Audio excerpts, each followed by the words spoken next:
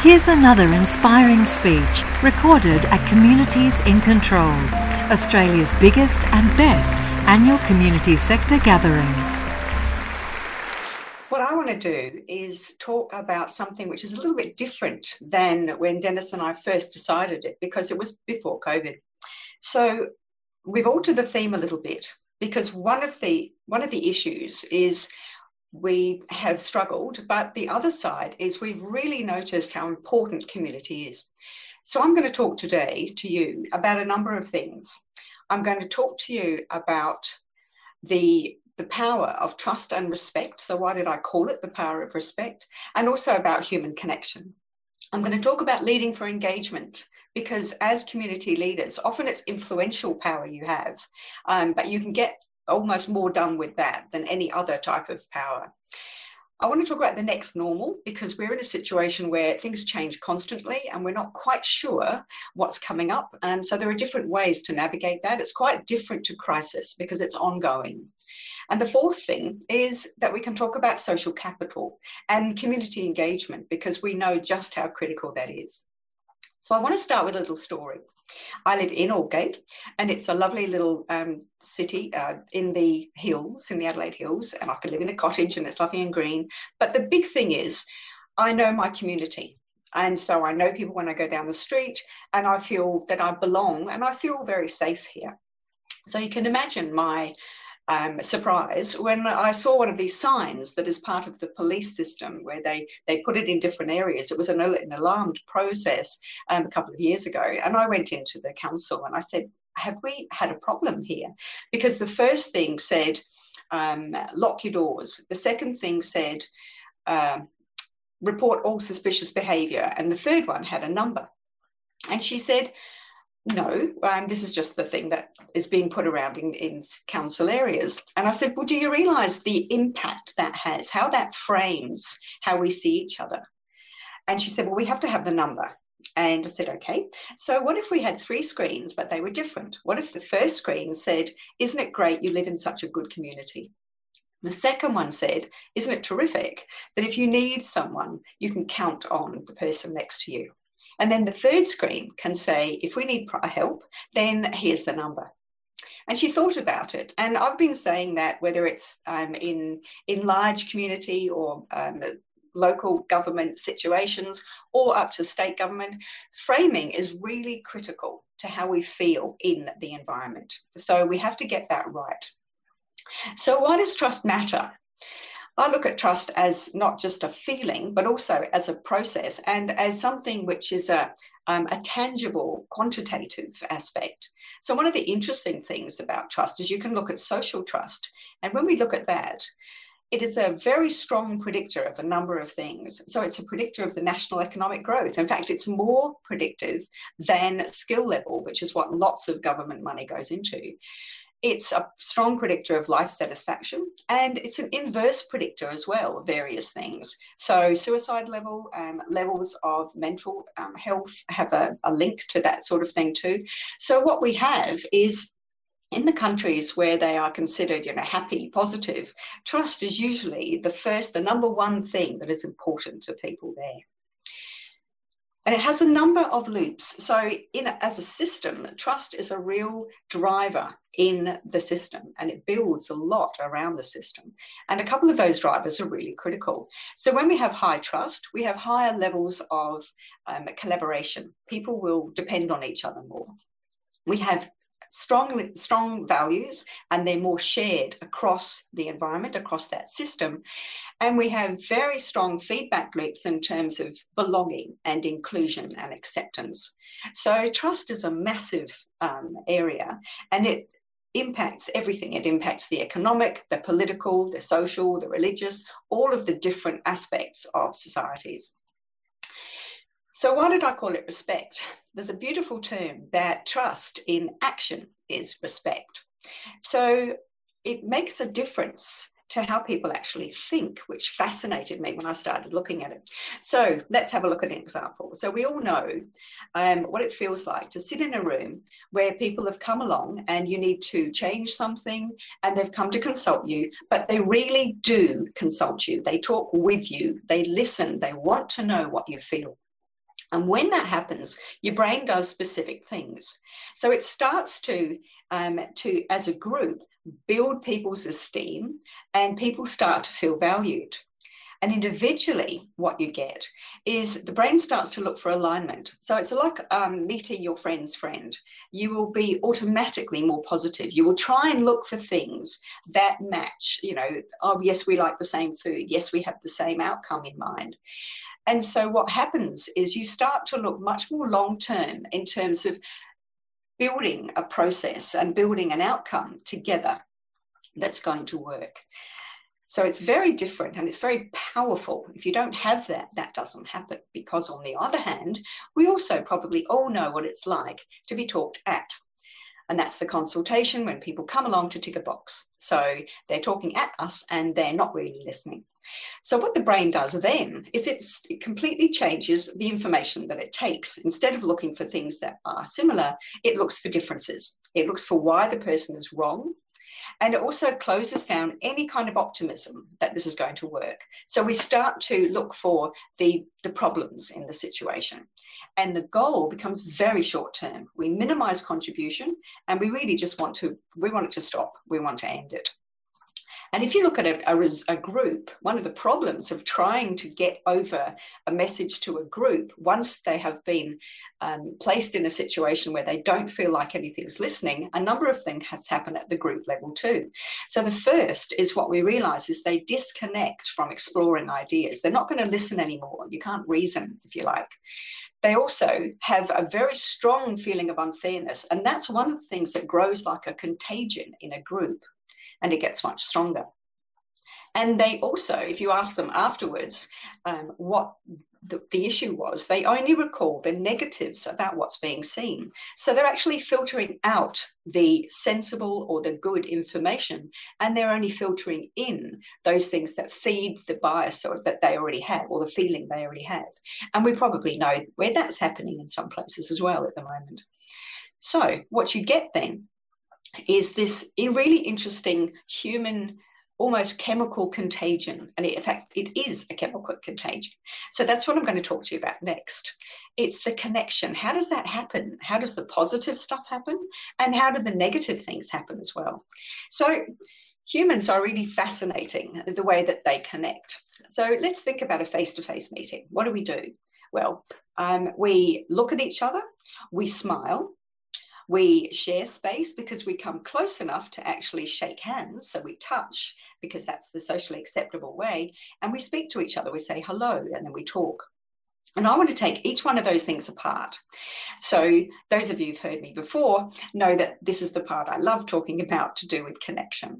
So humans are absolutely hardwired to connect. So the first thing that happened then when we came together was we were starting to look at each other. And what you get is a number of chemicals put into our body: oxytocin, dopamine, vasopressin, serotonin, because we start all sorts of neurons firing. So with smiles, we start mirror neuron subsets. We start von Economo neurons, they're called, and they are the trust neuron. So they start to connect task and emotion. So we've got thousands of things going on straight away in under a second when we interact. But we also know a lot more now about the other things that help us to connect, even if we don't look directly at each other. So one of the things that fascinates me is we've been looking over the last few years at resonance, at the fact that we oscillate. In fact, every cell in your body oscillates. And when people get together, they exchange chemicals and they also put them into the local environment. It's one of the reasons why we like getting together into a shared space. Won't it be wonderful when we can do that again more? So we resonate volatiles. And so with the volatilome, it's called, is up to about 1,840 chemicals that we can tell. We have something called a chemosphere, where we can really read what's going on with other people because we're picking up all sorts of chemicals, hormones and endorphins and those kind of things. So we're reading a room, we're reading the group, and it's very powerful and very accurate thing. And a lot of these things actually don't happen over a screen, but that's another discussion. We also know now that the voice is very important. So it sits at about 3 to 8 hertz, and we send those waves across, and there's a part of our brain that oscillates at that level all the time to pick up a human voice. And when it's a voice you know, it connects to the socio-emotional areas, makes us feel connected, makes us feel warm, and makes us feel like someone's listening. And now we also know that there's interpersonal neural synchronization. So we actually have brain-to-brain coupling, and I even get to look at that. And so that sets off all sorts of electrochemical waves in our brain, but also changes our whole neurophysiology. And it's an extremely powerful aspect. And that handshake, that's touch. So after doing a 2-year study on the neurophysiological impact of touch and eye gaze on healing and trust, that sets off a completely different cascade of chemicals. The bonding is why a hug is so wonderful, although you don't generally hug people at work when you is a business situation, but it's a really powerful process. So all of those things together make us this real kind of electrosensory system that connects up with someone else. The other thing that I'll tell you about this that fascinated me was when I was looking at connection and decision-making and complexity, what I found was that emotion, once you have an emotional connection, it actually changes the way we make complex decisions. And that's that unknown kind of decision. It changes the values that your brain uses to collect relevant information. It changes how long your lens is, how much you're thinking about your vision, and it also changes the amount of information. So you get much larger distribution of information that you start looking for, because you're not just looking for closure. So your radar gets better. We use that term a lot. Up goes the radar, and we're better at finding out what we need to know and noticing things as well. And that means we can also get more creative. So as a group, when we've got all these lovely chemicals around, it really does start that flow, that creative flow. So one of the things then that we need to think about is, how do we set that off? And it's different in different places. And the last thing I'd say directly on trust is that a fascinating aspect of that is that trust is unevenly distributed across the world. So it's a bit of an excuse if we just say, well, we don't trust anyone anymore anyway. We don't trust our governments. We don't trust our media. Because in some places, yes, we do. So if we look at it, the Anglo-Saxon communities, and that includes America, it includes Australia, the UK, we're actually quite low right now. So in our case, yes, it's true, about 30 to 40%.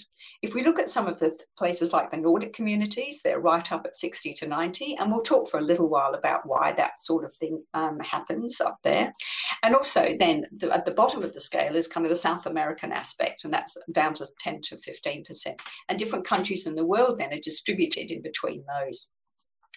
So one of the things then that we need to think about is the role of the leader in this. And it is absolutely critical, because if we go back to things like the sign I talked about at the beginning, how you frame things and how you shape feedback loops in terms of connectivity and people being able to connect and trust is critical.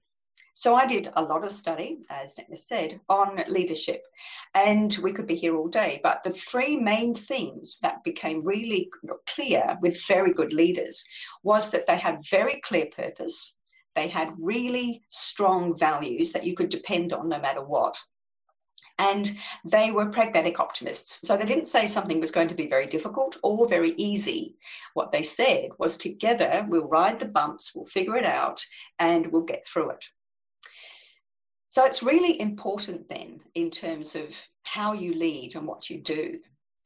And the other aspect that they noticed is that it takes the time it takes. Sometimes it's very fast in a change situation, and sometimes it's slower. And so you need to know that that's going to happen. It's not an even distribution of what happens. You don't just have a regular sail into something working well. Another thing that was fascinating was that impassioned, charismatic leaders that we would follow to the end of the earth, they actually have different brains. Their socio-emotional areas are more excitable. They fire very quickly. And there's even a really interesting experiment a couple of years ago that was done around some young people that leadership, so they weren't yet leaders, they wired up couples of people and had a look, and the people that were really able to excite the other person's brain and fire off their kind of socio-emotional areas and their keenness, they're now watching them to see if they'll become tomorrow's leaders. So another thing that happens then with leaders is that they have metacognitive maturation, if you like. So they're more mature in the social aspect of understanding other people, the emotional aspect of understanding themselves, but also task. They're good at what they do, and that's important.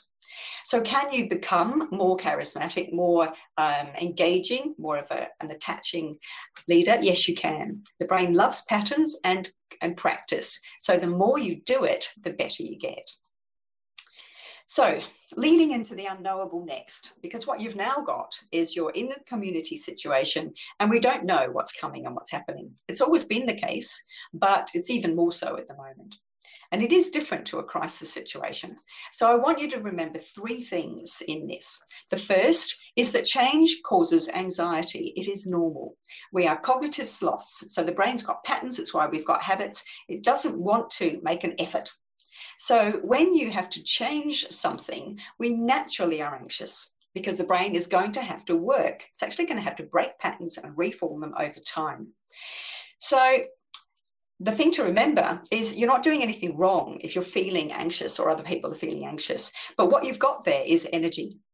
And the important thing to remember is if you're in a positive environment, and that's one with trust and mutual respect and commitment, then that anxiety is going to be excitement. If you are in a negative environment where you don't have any control, there's no transparency, you don't feel like you know what's going on, you're going to be very guarded, and then that anxiety becomes fear. Number 2 is what you end up with when you do work with people is you end up with this physical safety marker net. So if you've created that positive environment, then you've got this basically chemical lowering of anxiety. And what you end up with is it promotes hope, and hope is critical in going forward when you're not quite sure what's going on and when there are issues. And it helps you and other people to manage kind of avoidance systems to try, I'd rather just wait this out or not act. So that's really important to becoming resilient.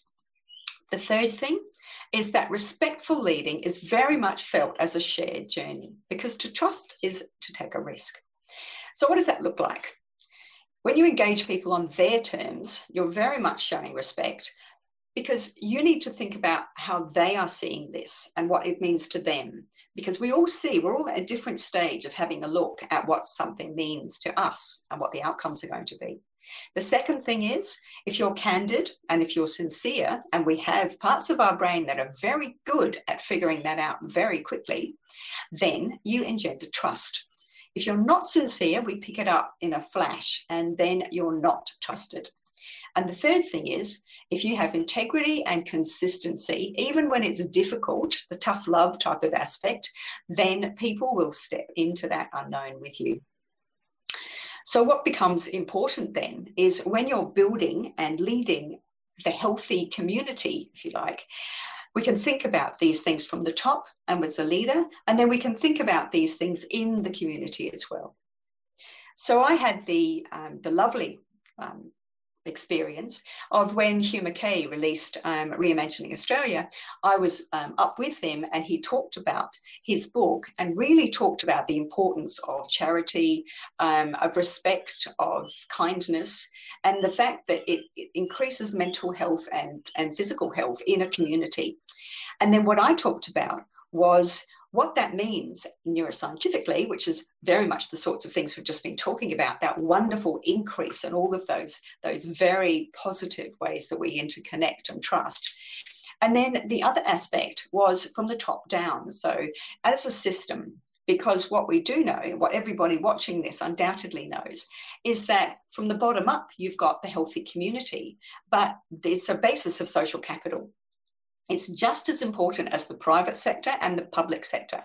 And in another kind of talk, we spend a long time talking about how you work with each of those 3 and how they interconnect, because they are critical to a healthy society, not just community. So A couple of things to think about. The first is that communities are human, complex, adaptive systems. So they're interconnected by what people know. They're shaped by shared goals. There's all sorts of things that are happening in that adaptive system. And the thing that you need to think about is it's from top down. So that's often the government, whether it's the local government, the state government, the head of the organisation. And then you also have bottom up. You can't ever shape a system just one way. You need both. And the top down is very important in aligning the rules and how those systems inside, how the feedback loops in the system are going to be shaped. And the bottom up is where a lot of that work then actually bubbles. So you need both. And what we have then is there are goals that shape that system and rewards that shape the behaviour. So I want to give you a top-down example of a place that I'm familiar with because I've worked there and been there, stayed there. So Finland is the happiest country in the world. So we get back to that Scandinavian level of trust, the Nordic level of the 60 to 90%. And it's been called the happiest country in the world for about 3 years now. If anyone knows Finns, they're quite quiet. So they tend to say, well, we are content rather than happy. But there's a really interesting drive of what that government overview is. So the role of that really top level government really does shape very strongly. So the government considers it is there to convert wealth to well-being. So that's the ultimate aim, and it shapes every driver in the system. So what you then have is, because they want to reduce causes of discontent rather than increase contentment to people, because that's very much up to us, they take care of the quality health, quality aging, quality education, quality infrastructure. Art and environment is really critical to them, and shaping AI properly as well. So what you have is the very basic things that people might worry about are largely taken away. So the goals that shape the system are efficient compassion. So that includes things like freedom, the level of support that you have, the quality of life that you lead, and so how well you connect, and human rights. So that's how much control have you got? How much respect do you feel? Have you got time for your family? Are you productive? All of those kind of things. And being productive is in lots of different ways. And if you ask people individually what's really important to them, then number one is trust. And then comes generosity, contentment, and resilience. So it's a really interesting trickle-down effect that then sits at the bottom of that society as something which drives it. So bottom up, what do we need to do for practical public engagement? What do you practice? So the first thing is it has to be a respectful process. I've been involved in lots of this here and overseas at different levels of getting people to be engaged. Because one of those things, if we flip back to Finland, is there is a large amount of public decision-making around all of those things we talked about, around shaping education, health, but loads of those things are public, even infrastructure. So the first is it's a respectful process, and we've talked about why that's critical. If you lose respect in the group, you're finished. You don't go anywhere. The second, and we'll talk about what these are, is real delegation. So what does that actually mean? We talk about it a lot, but what do you need to give to have delegated properly? The third is a clear mandate and boundaries. So how do you shape them? And the fourth is empowerment. I've added another one as well, which is time commitment, because very often what I see is the people driving a process or watching the process don't understand sometimes how long some parts take, because as we say, some parts are very slow and then some parts speed up. So what is real delegation? You know that you've delegated if these things occur, or that you've been delegated to. So people need the facts, and they need to be able to find them from places that they think are trustworthy. They also need resources, and part of that is being able to go and find the right facts. So have they got what they need to do what they're doing? Have they got permission? So can they experiment? If something goes off the rails or it's not quite right, things shouldn't be pulled away from them straight away, because they have to learn and they have to be able to act and decide so that they understand what happens and what happens well. Have they got responsibility? Because you need to defray some of that as well. Yes, ultimately, if a government gives you power, or if the local government gives power, then they're responsible, but you share various parts of what that looks like down the stream. The cognitive bonus is that once you give people that, out come the complex thinkers. So they start to get engaged and you start to get really interesting outcomes. Clear boundaries are critical, because if you don't have a clear mandate, then you don't know where to stop. You're not clear on exactly what you're doing. And you also need agreed non-negotiables. So what is it that we're not changing or we're not taking into account?